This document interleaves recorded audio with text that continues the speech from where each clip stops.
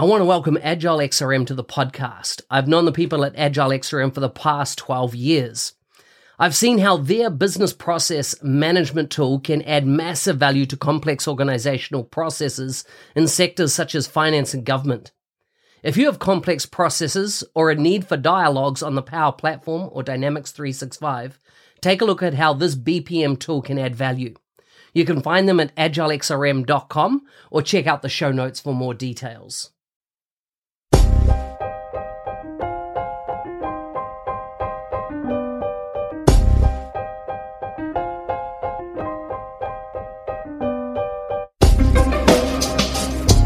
In this episode, I interview Ken and get his advice on starting a Dynamics 365 consulting business. This is a Dynamics 365 show focusing on the ingredients of a successful Dynamics 365 practice.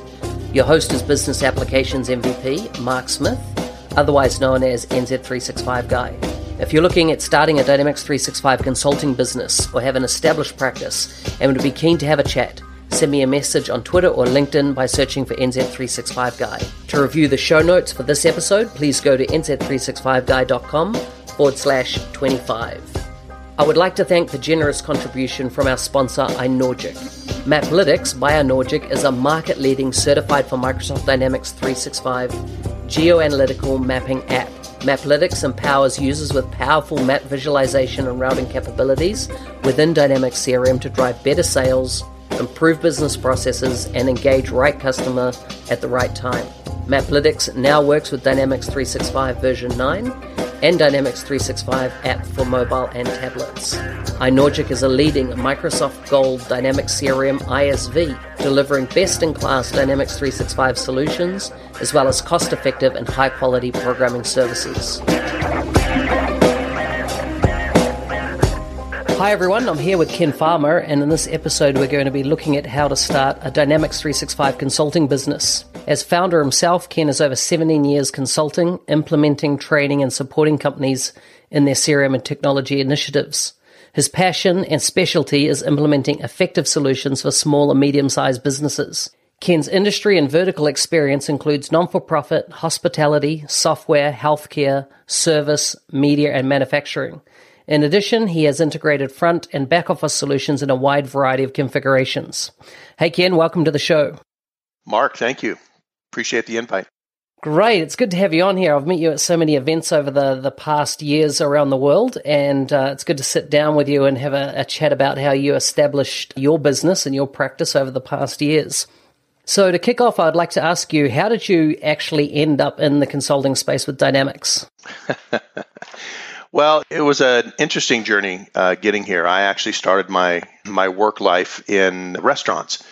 From age of 18 on, I managed restaurants and bars for 20 years and loved it, absolutely loved it. But got to a point where I knew that, it was becoming a younger man's game and it wasn't what I wanted to do the rest of my life. And so I started taking Microsoft classes and became an MCSE and transitioned over to found a job starting the infrastructure practice for a Great Plains partner. And so we were a big fish in a small pond at that point and got to know the channel ins and outs and spent a bunch of time in Fargo and was lucky enough when Microsoft was coming out. They're kind of doing their pre-roadshow on CRM, their CRM product at the time. I was in a presentation and I happened to say out loud, I guess, gosh, I like that product. We should carry it. The company president was on one side of me and the owner was on the other side, and they kind of looked at each other and said, "Tag, you're it." So, I started their CRM practice and we participated actually in the beta 1 program in CRM. So it's been an interesting ride, and I just got to the point where I just fell in love with the product and the flexibility, everything that you can do, the platform itself. And while I'm not, a pure technical person, I think of myself more as a solution architect, business process guy. It's been a wonderful ride.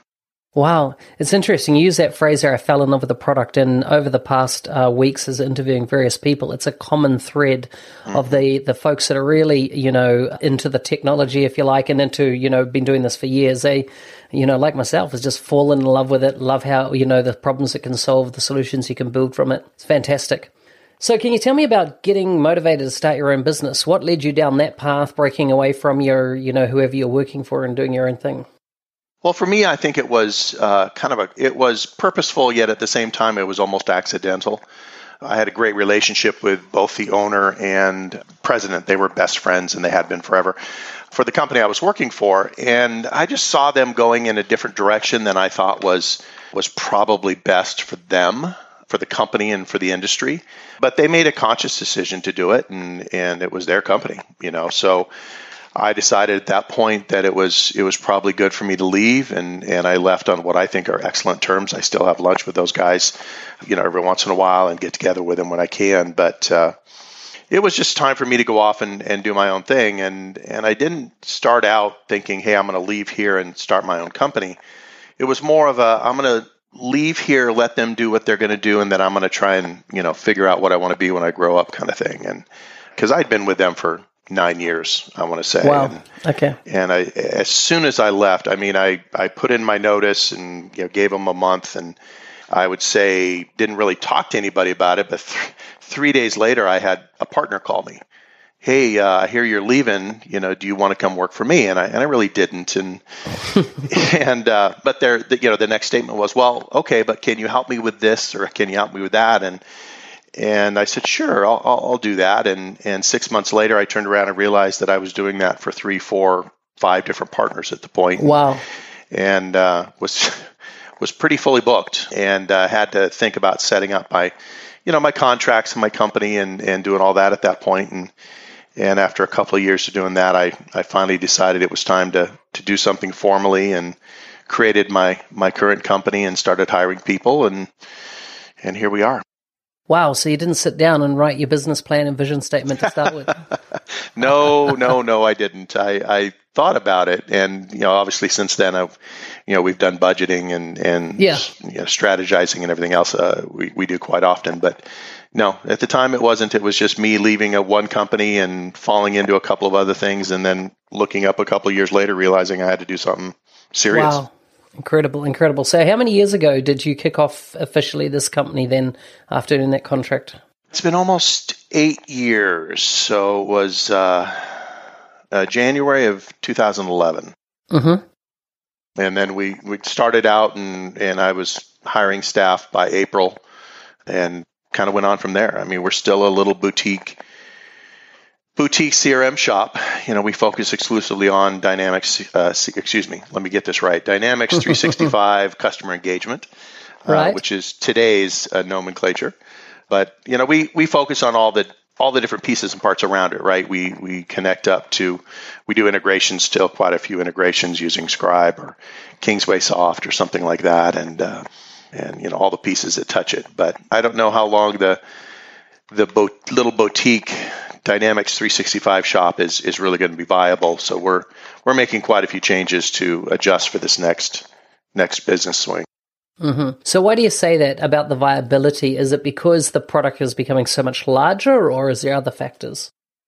I think it's a lot of factors, actually. I try and spend quite a bit of time watching to see where Microsoft's going to zig and where they're going to zag. And I'm not an analyst with 5,000 people behind me, an industry analyst who can, figure that out. So for us, it's really a matter of listening and going to the shows and talking to, smart, tuned in people like yourself, the MVP community, to figure out what's going on with the product and Microsoft, and then trying to decide whether we want to zig when they zig and zag when they zag.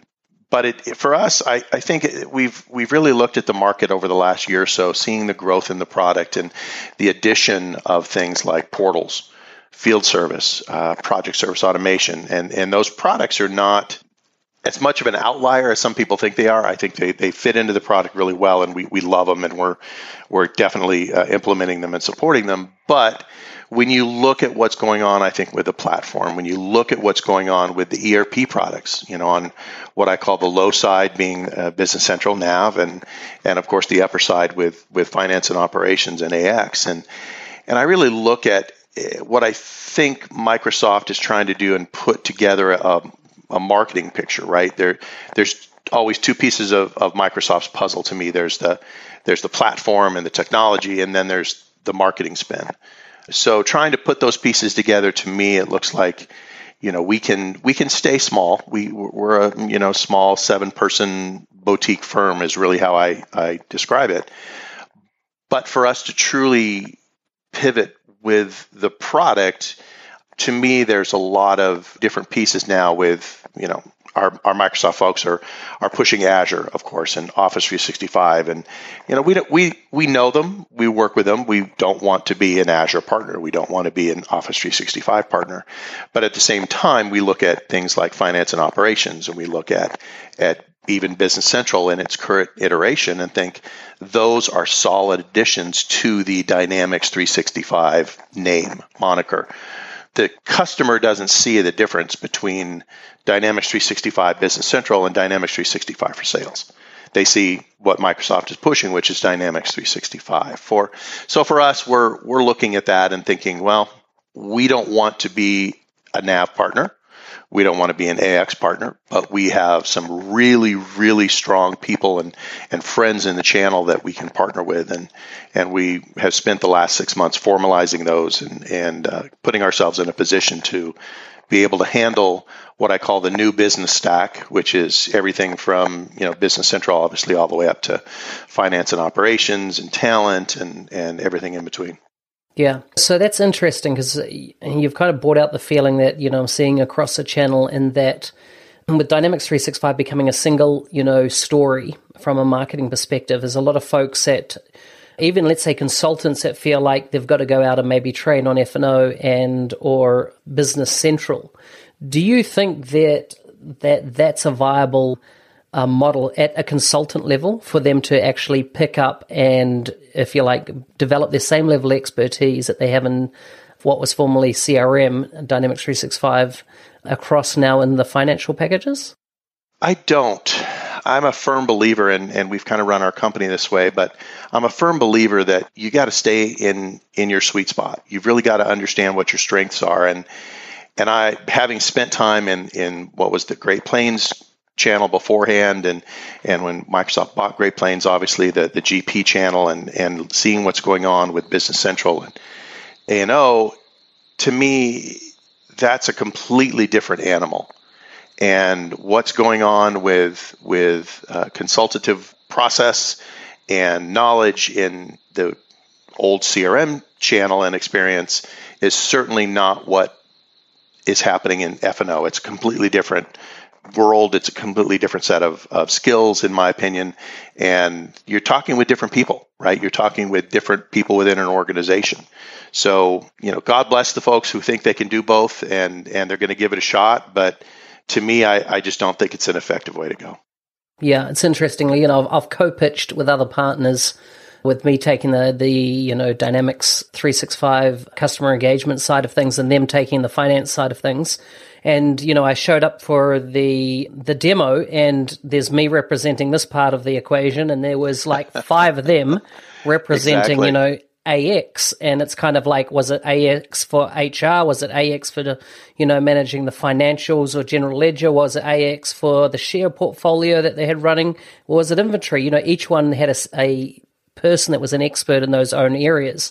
And I know there's a bit of confusion at the moment, people going, do I need a cross skill? And I kind of think of it like this, is that, if I had gone to university and become a medical student and trained to do orthopedic surgery, there's a bit of a feeling that now we're asked to turn around and learn to become a neurosurgeon, Exactly. Totally different discipline, totally different amount of training needed. And if I go and invest all my time in, neurosurgery, I'm going to be lost when it comes, back on the orthopedic side, because I'm going to lose touch with what's going on there. So I think it's going to create a much more level of specialty at a consultant level, even though companies might have, consultants with those multiple specialties on board.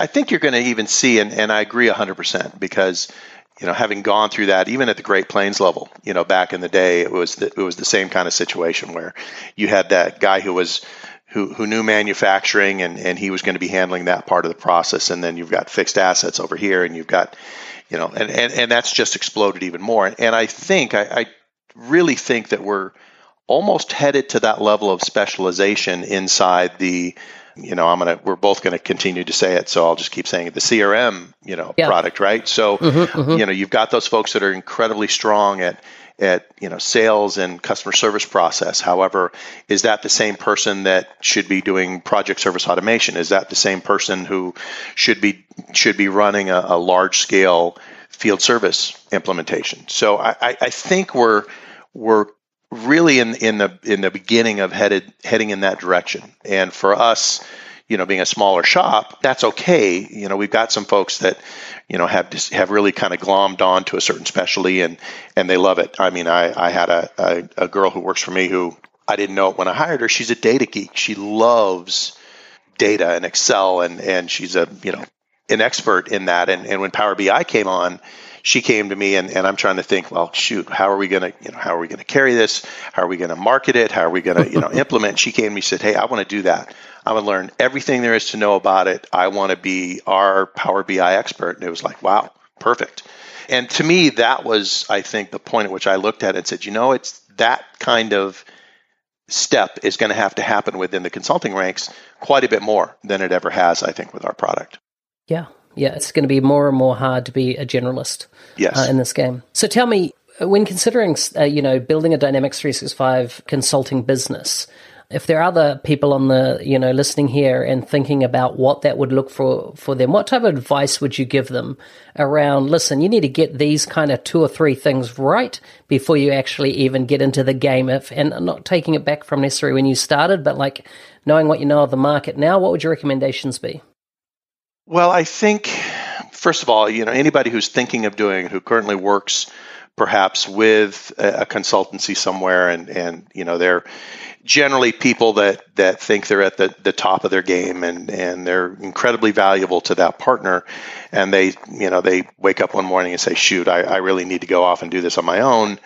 The first thing I would probably recommend to them is go have a cup of coffee or tea, take a deep breath, and think it through. Not necessarily don't do it, but think what that truly means. Because somebody who starts out by themselves, like I did, there were a lot of mistakes, of course, that I made, along my route. But to me, I think, I started out as the product expert. I knew the product inside and out. I felt I had a pretty good reputation in the channel. I felt that I could really impact companies and help them, and that was great. But taking that next step beyond just being an independent contractor into actually creating a company and jumping through the hoops that you have to jump through with Microsoft, and obviously all of the financial regulations and IRS rules and whatever municipality you happen to be in. That's a whole different animal. That's something that is so far away from product knowledge and expertise that you almost need a partner in that. And to me, I think that's one of the things that I probably would have changed earlier. Is I would have done it in conjunction with somebody else who had a different skill set than mine, who maybe understood the product real well, but also had a good business side. Or one of the things that I hired somebody to take care of very early was sales and marketing. I love getting in front of prospects. I love talking in a sales cycle and working with people and getting their process, and I love that whole piece. But the actual day-to-day grind of sales, man, I hate that stuff. I just do. And it's funny because I'll implement a sales system, sales automation system for somebody, but actually doing that myself is just onerous. I can't deal. So having that partner, I think having somebody who has a complementary set of skills to yours that you can work with and that and you guys can sit and arm wrestle and really kind of determine where your company needs to go, I think is probably one of the keys. Going out and doing it yourself and trying to build a company by yourself in this industry, I think I think you're probably deluding yourself if you think you can do it by yourself. Yeah. Totally agree. Totally agree. So then how did you go about filling, if you like, your gaps, where you wanted to broaden outside your skill sets? How did you go about finding those people? Well, I started first just looking for folks that, in the channel that I wanted to work with and maybe bring them on. And I found very quickly that as much as I loved those people, at the very beginning, I couldn't afford them. The early precursors to the MVP community and the folks that I knew. And for me, networking was key. It always has been, and getting to know a lot of people in the channel. And so I started looking at what I wanted, and I kind of related it back to when I was in the restaurant business, where in a restaurant business, you've got specialists. You've got the cooks or the chefs in the back of the house that were, and I'm going to put this as delicately as I can, they were full of themselves, and they had the tendency to look at you on a busy Friday night when the place was going crazy and going, hey, I need a raise, and I need it right now, or I'm going to walk out the door, right? So back then, I started taking the position that I needed to, not hire the superstars. I needed to hire people with some of the basic skills that I felt I could mentor and I could bring up, and so that there was a lot more loyalty than there was arrogance. And so I kind of started that with looking for some people locally, first of all, that I felt had good customer service experience, that I felt had really good problem-solving skills, that may understand a little bit about the finance end of their business, but more importantly, they could take a customer situation and turn it around. And they had maybe a little technical background, so maybe they were helping to manage their networks back in the day. Maybe they were helping with some of the Office suite, and they're one of those power users. And then and I found somebody like that actually fairly quickly I placed an ad in a couple of the job boards, and I went through crazy interviews and ended up finding a gal who lived locally, had a customer service experience, and I found her through Craigslist. She answered a Craigslist ad, and she was my number one employee. She's still with me, and she's a rock star. And I brought her in, and she said, "Well, I can spell CRM, but I thought I'm starting to look for a job and another job, and I thought this would be a good experience." So we went to lunch and chatted, and I just got to a point where I'm like, you know what? I can teach her CRM. The ins and outs of how to configure a sales process and how to do this and how to do that. She has the ability to learn, but she had those soft skills that I didn't think were really short-term teachable. And that's the customer service skill, the ability to listen to the customer and pull from a conversation what they really needed, not what they were saying necessarily, but what they were really needed. And those soft skills to me were the most important thing. And I've tried to keep that philosophy as I've hired more and more people. My sales guy was, a long-term salesperson. He'd actually been a friend of mine for years and years, and we implemented CRM for him and his company early on. And when I went on my own, and he kind of felt one of those things. He fell in love with CRM. He'd never sold it before, but he was the one that I finally pulled in and said, "Look, you need to come in as a partner and take a percentage of the company and just take over sales and marketing for me." And what I like to say, brought adult supervision to my sales and marketing group. So he did, and that kind of, I think, started us off on a good path. And I've been fortunate to find good people. And in some cases, my technical guy was one who had actually been in the channel working with CRM4 and was really good at problem solving. He's one of those technical guys that I can have talk to a customer and I won't be embarrassed. He's good in front of people and careful with what he says, and super smart, on the technical side too. But everybody else I hired really didn't know much about the industry, but they had the soft skills, and I've been able to mentor them and work with them, and now they surpass me in a lot of different areas. Excellent. Do you find it's easier the further you go along, the further you've, developed a business over the last 8 years, that you now have, if you like, runs on the board yourself? So when you come to employing people, are they being attracted to your business? Are they feel you're a safe bet to work for? Has it kind of changed over the years how you would employ, if you needed to add another one next month? Do you think that process is quite different or evolved for you? Absolutely. I think the early hires, Jess and Sanford and Aaron, I thanked them when they came on board for taking that leap of faith, right? You got this guy who's kind of trying to build a business, and you're jumping on board with both feet, and you're making a commitment. And to me, that was a huge leap of faith, and I thank them for it almost every time I see them. But now you are correct. It is different. There is a track record. We've been around as a corporate entity almost 8 years, and I think there's if they're in the channel already, they do know of us. They've heard of us. They can easily research us if they don't know that much. They can ask folks. So it is a little bit different process. I would say that I still don't necessarily look for that rock star. I mean, I would love to have a Mark Smith in my organization, but I also know that I can't afford Mark Smith, right? So it's one of those things where we look for people that we can grow into those rock stars. And then hopefully the loyalty is there, and they're not going to get poached and go somewhere else. Yeah, so true, so true.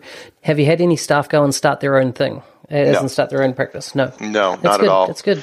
I did hire a gal for some technical work a year or so ago, and it didn't work out. And then she decided that she was going to go and do her own thing, and that failed miserably. But we've kept in touch, and she's now working for a customer, actually, not a customer of mine, but for a user, and doing pretty well.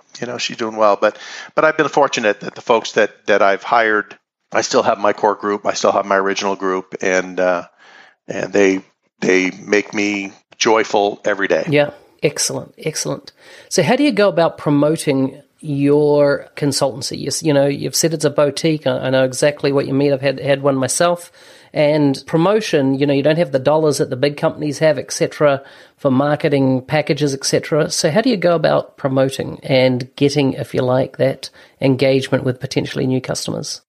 Well, that's the $64 question, isn't it? That's the big piece of secret sauce that nobody can quite figure out, I don't think, in our industry. And I look at those folks that are, at least on the surface, they seem to be successful at doing that.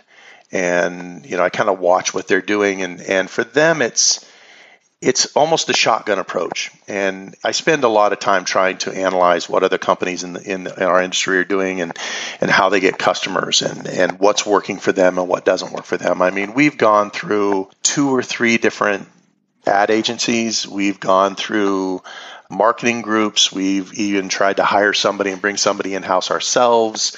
And all of it's just sort of had a modicum of success. It's been, a little bit here and a little bit there. And today we look at it as really trying to identify who our customer is. And we'll go through and say, we want to, for instance, we just released a medical device manufacturing solution.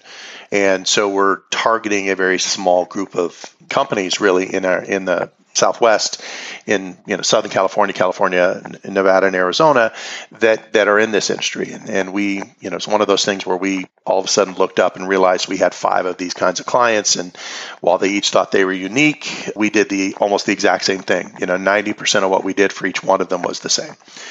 So we built a solution around it. So what we're trying to do is then look at that from a marketing standpoint. What does that look like? And we're doing a trade show coming up here in the fall with them, and we're doing email blasts, of course, because you almost have to. We do the social media stuff because you almost have to. But it comes down, I think, to good old-fashioned shaking hands, looking somebody in the eye. The relationships that you build, referrals are huge, I think, and so we've really kind of been most successful there. We have seen an uptake in leads coming from some of our downloadable content, as well as some of the videos that we do. So we actually are doing a a series of tips and tricks. We call it Coffee with the Pros, where it's 10 to 15 minutes of just, hey, here's a interesting issue. We're going to walk you through it, or here's how to do something, and it's just really quick, very consumable. But I don't think there's one magic solution other than it's about relationships. We can buy a list and try and market to it, but by the time you get the list, 75% of it is garbage, right? And the other 25% are maybe not even decision makers. So we struggle with that like everybody else. We find that the bigger companies are just shotgunning it. They do everything and whatever sticks on the wall, and they can prove that they're 5% of spend, or 8% of spend, or whatever it is they're spending on marketing is some number that they can show to Microsoft that's been somewhat effective. But it's a tough one. And, for us, it really starts boiling down to relationships. We have recently, well, I shouldn't say recently, because I started the company based on our relationships with partners and becoming the CRM practice for many ERP partners. And we've continued with that. We do less of it now than we used to do. It used to be 75% of our business, and now it's closer to 30, 35%. But what I've tried to do in the last year or so is identify critical partners, ERP partners. We've tried it with MSPs, and it's not very effective. But we've worked with NAV partners. I found a couple of really, really good NAV partners that we like working with, and we're trying to set up go-to-market campaigns with them around the Business Central and Dynamics 365 for Sales story. And then I've identified one key AX partner who is, jumping into the cloud and going full bore into that we're working with and doing some co-marketing and going to market with same kind of story, right? From an F&O standpoint, for sales and customer service and field service. I mean, that's where we really push with them. So lately we've had some really solid success there. And for us as a company, I think that checks a lot of boxes in terms of what I see in terms of what the market's doing and the boutique shop and the things that a boutique shop like ours has to do to adjust and adapt. When I don't want an F&O practice, but we've got these awesome partners here in San Diego that we work with and we've done projects together with and we can go to market together. Oh, so good. So what do you consider your biggest barrier in your business? Do you have one? Is there something that you'd like a silver bullet for? What do you find? Yeah, I think it really comes down to that marketing effort, right? Mm-hmm. So I think we do an excellent job. When we get an actionable lead, I think we do an excellent job of wrestling it to the ground, building the relationship and seeing, what kind of budget they may have and identifying the need and presenting them with an ROI level solution. And I think we do an excellent job there. But the challenge, of course, is filling that pipeline, right? So trying to continually successfully keep the pipeline full is, I would think, our number one challenge. From an implementation standpoint, I mean, nobody's perfect, but I think we do an outstanding job of customer success, driving our implementations not just through the initial project, but one of the things I've mentored my team on from day one is identify what Project Next is and start the conversation about Project Next yesterday. And start making sure that that's on their roadmap. And we do a lot of roadmap conversations.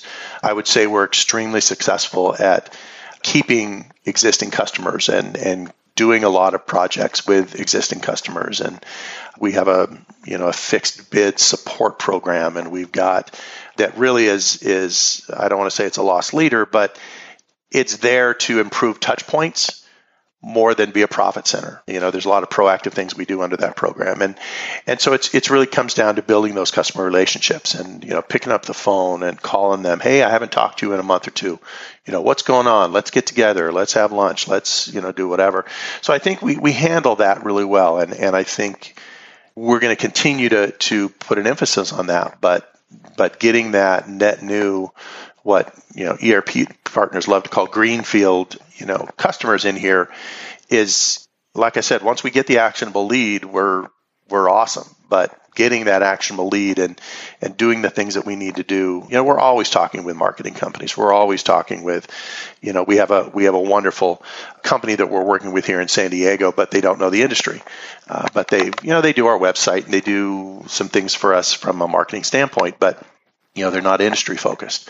We've tried some of the industry focused marketing groups out there, and unfortunately their industry, quote unquote, is either MSP, Azure and Office, or it's ERP.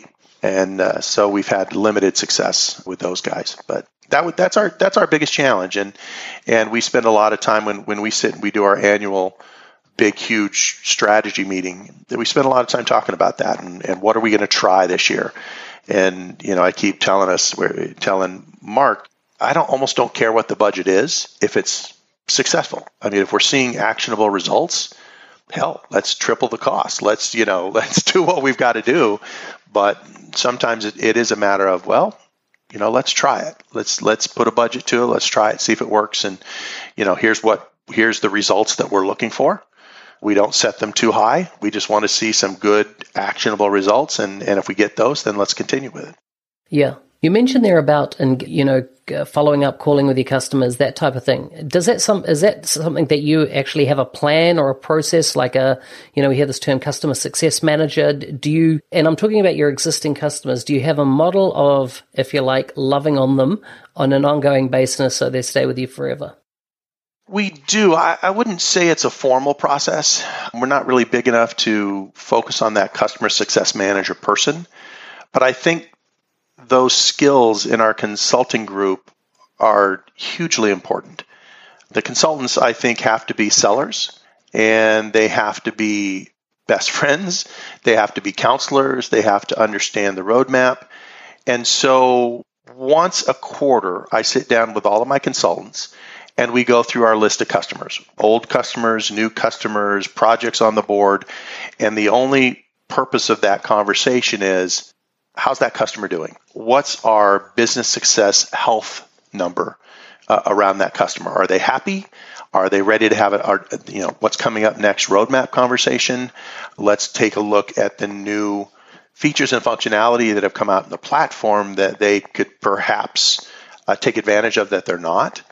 And so we do spend a lot of time internally on that. And from that conversation, depending upon the level of effort required, sometimes the consultants have a call down list, and it's not onerous, it's not huge. It's just something that's part of their job, that they have to just pick up the phone and say, hey, haven't talked to you in a couple of months. What's going on? Last time we spoke, we talked about X, Y, and Z. Have you gotten to that point yet? And then we circle back around and decide, do we need a formal roadmap presentation? How do we do that moving forward? But I would say that we have a culture of customer success and nurturing those people. We've identified that all of our metrics show consistently year after year that we churn one customer a year for whatever the reason may be. And it's always weird reasons, right? But I'm very proud of that number and the fact that we can hang on to the folks that we do and continue to work with them, not just, have them on the books and say, hey, they're a customer, but we actually do spend time and we work with a lot of these customers day in and day out. Yeah, very good. How do you handle, if you like, adaptability in the industry? So, I was just at a Microsoft event the other day here in London, and there are a bunch of people in the room, bemoaning the fact that there's no news, if you like, on the on-premise, tooling. And for me, I've seen the writing on the wall, I feel, for years. And if I was in this game and had a Dynamics practice today, I would be making sure that I was, developing a team of gurus in the cloud, because, it's pretty obvious that the on-prem world is definitely not growing, put it that way. I wouldn't say it's going away, but it's not growing, and you're not going to get too many greenfield opportunities. What are your thoughts there? Well, that's actually one of my hot buttons, Mark. I believe strongly in the cloud, and I have believed for a long time that the cloud is the only way to go. Today, we not only lead with the cloud, but we try and dissuade any new customers from going on-prem, and not just by having a couple of conversations, but we aggressively try and dissuade them from going on-prem. And we're in the middle of 3 projects right now moving on-prem to cloud. So our what we call legacy customers, and it's funny thinking that an on-prem customer on version 2016 is considered legacy, but that's exactly how we envision it. They need to get out of their own data centers, which generally are not their own anymore. They're hosted somewhere, rack-based somewhere, whatever the case may be. But we believe very strongly in the cloud is the only way to go. And to be completely honest, when I talked earlier about when I left the GP partner, that was one of the things. So this was 10 years ago. They were trying to make a decision. Do we stay with GP? Do we go with AX? And I felt very strongly that they needed to take on AX. And I also felt very strongly that they needed to get more resources geared up for the cloud. So even back then, it was something that I felt was, and like you said, we've seen those of us who've been in the channel for a while and you're actually listening and paying attention, the writing's been on the wall for a very, very long time. And so we drive with that, we lead with that, we live in the cloud ourselves. So for those folks that as you mentioned in your meeting in London there, that are bemoaning the fact that, shoot, what are we going to do? And we're not getting the releases, to on-prem like we think we should.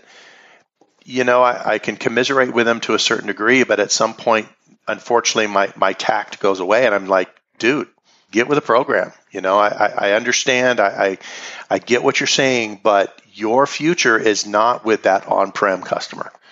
Your future is if you work for a customer and you're a user, your job is to get your bosses convinced to move to the cloud. Period. And that's the way it's going. So for us, we believe that strongly. And I think it's funny to have those conversations with folks, and you see that you still have those companies that the IT department almost looks at that as their shrinking fiefdom, right?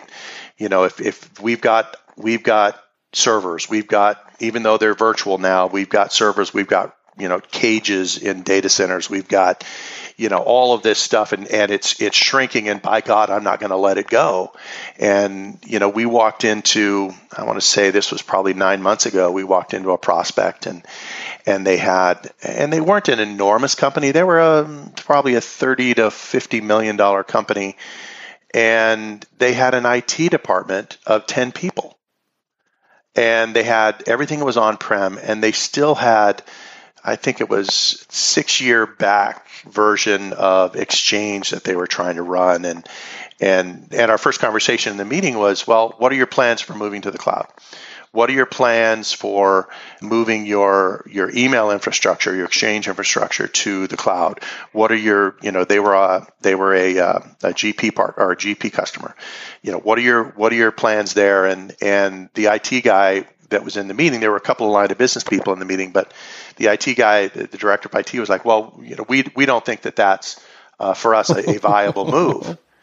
And I looked, and my sales guy, Mark, my VP of sales, he just sort of hung his head a little bit because he knew I was about ready to get on my soapbox, and this was a dead deal. Yeah. And it was, and I try and be tactful in that situation, but when you've got, for us, we look at that.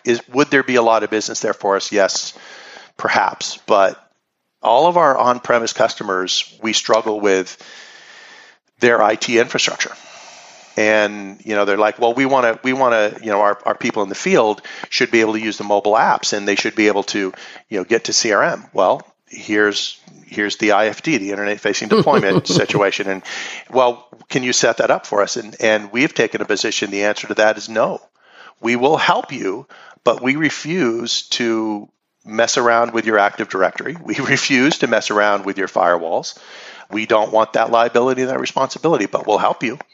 We'll give you the directions from Microsoft, and we'll walk you through them. We'll get on a section with you, but this is your responsibility. Yeah. Sorry, I got off on my soapbox again. No, that's good. I like it. You hit one of my hot buttons, Mark. Dang it. Hey, so apart from the technology, what part does Microsoft play in the success of your business? Not as much as I would like. from the very beginning, I started as I mentioned, in the Great Plains channel, and they had an incredible support system for their partners. And even when Microsoft bought them, that continued for a little while. And I think I've seen, in my opinion, it drop year over year over year. We have we are a managed partner. So we have a partner development manager, whatever their current title is. And, honestly, he's awesome, but he's not a Dynamics guy. He's got some MSPs that, are selling the crap out of Azure and, Office licenses, and he's being wildly successful with those guys. And he really wants to help us, but, his compensation, and he looks at the calculation and sees that his time is most effective monetarily working with those MSPs. And, I don't fault him with that at all. We're getting more attention from Microsoft now than we ever have. And there's some folks in the channel that, really truly do try and include us and map us into things. And God bless them. And like I said, we're getting more attention from them today than we ever have. However, the effectiveness of that sometimes is to be, let's just say, to be determined. Because we're on the small end of the partner scale, we're not the larger, Hitachis and Avanods and those guys that have 2 or 3 Microsoft people assigned to them permanently, right? We don't have a dedicated person internally to that Microsoft relationship. In partners that are, twice our size, they have one person who's dedicated pretty much full time to the Microsoft relationship, and they need that. And I think that's what helps them maybe get to that next level. But, at our size, we can't just take one person and say, go forth and get us more from Microsoft. Anybody at this stage of the game, starting out a Microsoft partnership, who thinks that they're going to be able to live and succeed off of what Microsoft gives you, I think is delusional. Now, and I'm not trying to bag on Microsoft here. I think, they do some unbelievably incredible things. And even though I've been in the channel, I'm not a Microsoft Kool-Aid kind of guy. I mean, you know me well enough. I'm going to call them on their stuff as much as anybody, but I truly believe in a lot of the product folks, and I believe in the channel, and I believe in partnering, and those things to me are almost more important than what Microsoft thinks they're delivering to me as a partner. It's a challenge sometimes for me to all of a sudden look up and realize, hey, I was supposed to do something with Microsoft last month and they never reminded me, and now I got to go figure out what that is. And, it's just busy work and that kind of thing. But I would say that they think that they're helping quite a bit, but the smaller partner is neglected, and that's not new. It's not news, but it is something that has been, I think, almost systematic for quite some time. Yeah. No, I think I think you're on par there. So before we get into some quick fire questions, Ken, is there anything else you'd like to add? I don't think so. I mean, one of the things that we look to as a small partner or as somebody who's been in the channel for quite some time, and this is just, my personal opinion, is, the job that you guys do in the MVP community is phenomenal. We look to you guys quite a bit, and we don't sit on every Microsoft panel or board or NDA program that they've got, but we look to you guys to help communicate that information to us. And we seriously get more actionable information from the MVP community than we do from Microsoft in most cases. And I just want to take the time to thank you and all of our other friends in the community that work tirelessly for that. And, I think it's a huge part of what we use and what we leverage to try and be successful. Excellent, thank you, Ken. On behalf of the MVPs, I'm sure pleased they'll to hear that from you. So to look at some quick fires. So what books, blogs, and podcasts do you recommend most to people that work in Dynamics, and why? Wow, it's tough keeping up because the information is so broad. The PFE, the field group, I try and follow their blog as much as I can, but they don't communicate as much as I would like. A lot of the MVPs, their blogs, I think, are rock solid. And honestly, I don't necessarily subscribe or use an RSS feed or anything else like that, but I will get on social media and I'll see different things that are listed, and that's usually how I pick up based on the folks that I follow and social media drives a lot of that for me, and then I communicate that to my staff. And we use Microsoft Teams, and we have a special channel that's just for, hey, good blog posts we've seen lately, and we post them in there for the team so that it's a little bit more organized than just, hey, everybody go out on social media and try and find what's going on. So I would say that the podcasts, I truly enjoy your podcast. I enjoy Gus's. Joel sometimes, he's sometimes a little bit more technical. But for me, a podcast is tough because I don't commute. I don't have a big hairy commute where I'm, on a train or, in the car for an hour. So for me to take time out of my day to just sit and listen to an hour-long podcast is a challenge. When I do it, I love it. But, maybe it's, I've tried recently doing it while I'm out walking the dogs or something like that. That helps quite a bit. But then I find that I want to take notes, and if I'm out walking the dog, then I can't take the notes, and Mr. Memory is not my friend. But I would say that those, for the most part, are what I try to do. Books that I'm reading, I focus on. I used to read all of the CRM books that used to come out, and the CRM Bible and this and that. But today, it's the product changes so fast that I don't know how people can even think about writing a book on a certain version. It's kind of crazy. Exactly. But mostly the books I'm reading and try to read are business books. So just picked up what business book? Well, I just picked up one that I read quite a while ago from Jim Collins called Good to Great, and talking about how to get your company, no matter the size, but get your company to that next level, right? And one of the analogies that he uses often that I've used ever since I read the book, 10, 12, 15 years ago was, get the right people on the bus and get the right people off the bus, and make that decision as early as you can.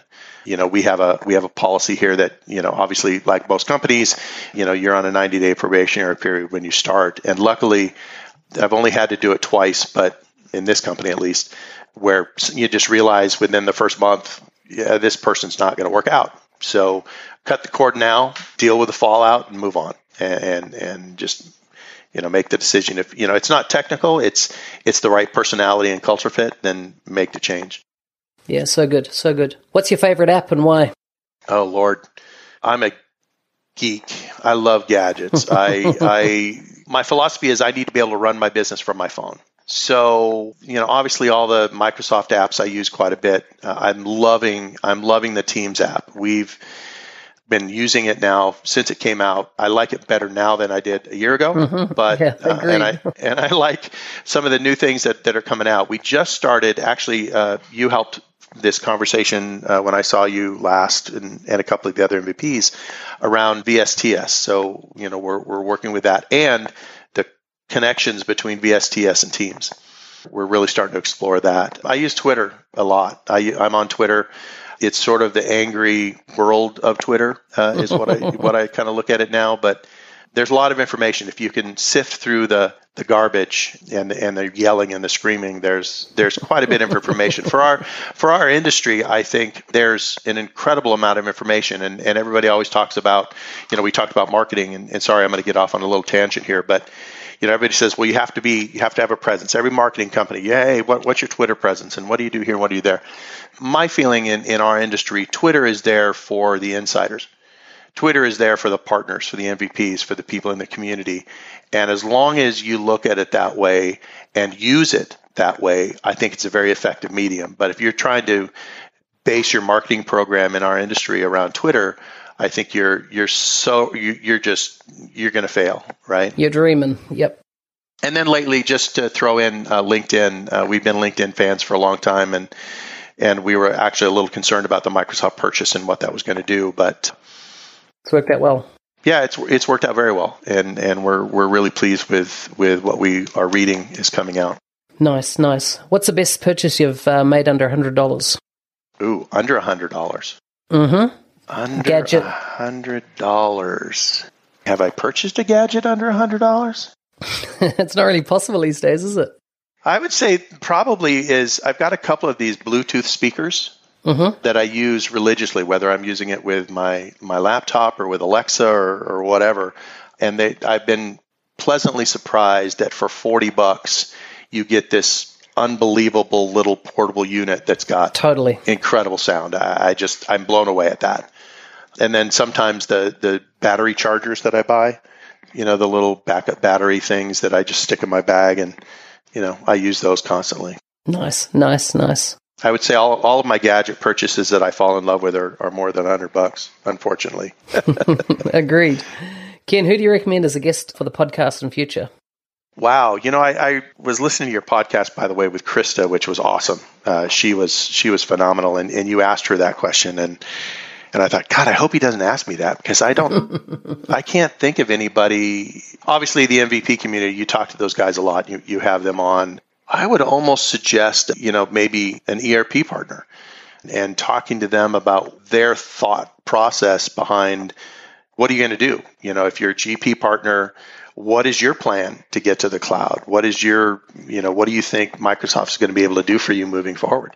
I know a lot of GP partners that have given up, that are taking on other products. Maybe they've even taken on NetSuite, something like that is in the cloud. But they've gotten to a point where they gave up on Microsoft, and they still do an incredible amount of GP existing business and their renewals, but they're not doing a lot of new sales. So I would almost think you start talking to some of these other people in the channel besides our industry.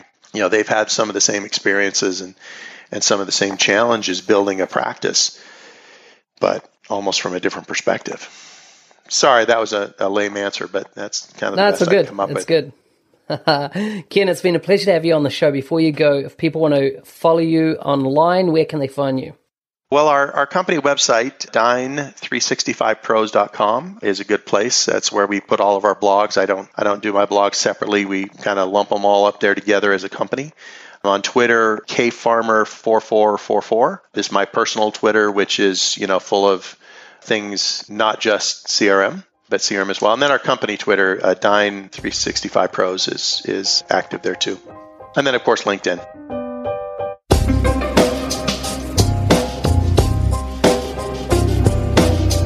You've been listening to the Dynamics 365 show. Please consider subscribing to our feed on any great podcast player. Your host was Business Applications MVP Mark Smith, otherwise known as NZ365 Guy. For show notes or to discuss anything covered on this show, please go to nz365guy.com/25. See you soon.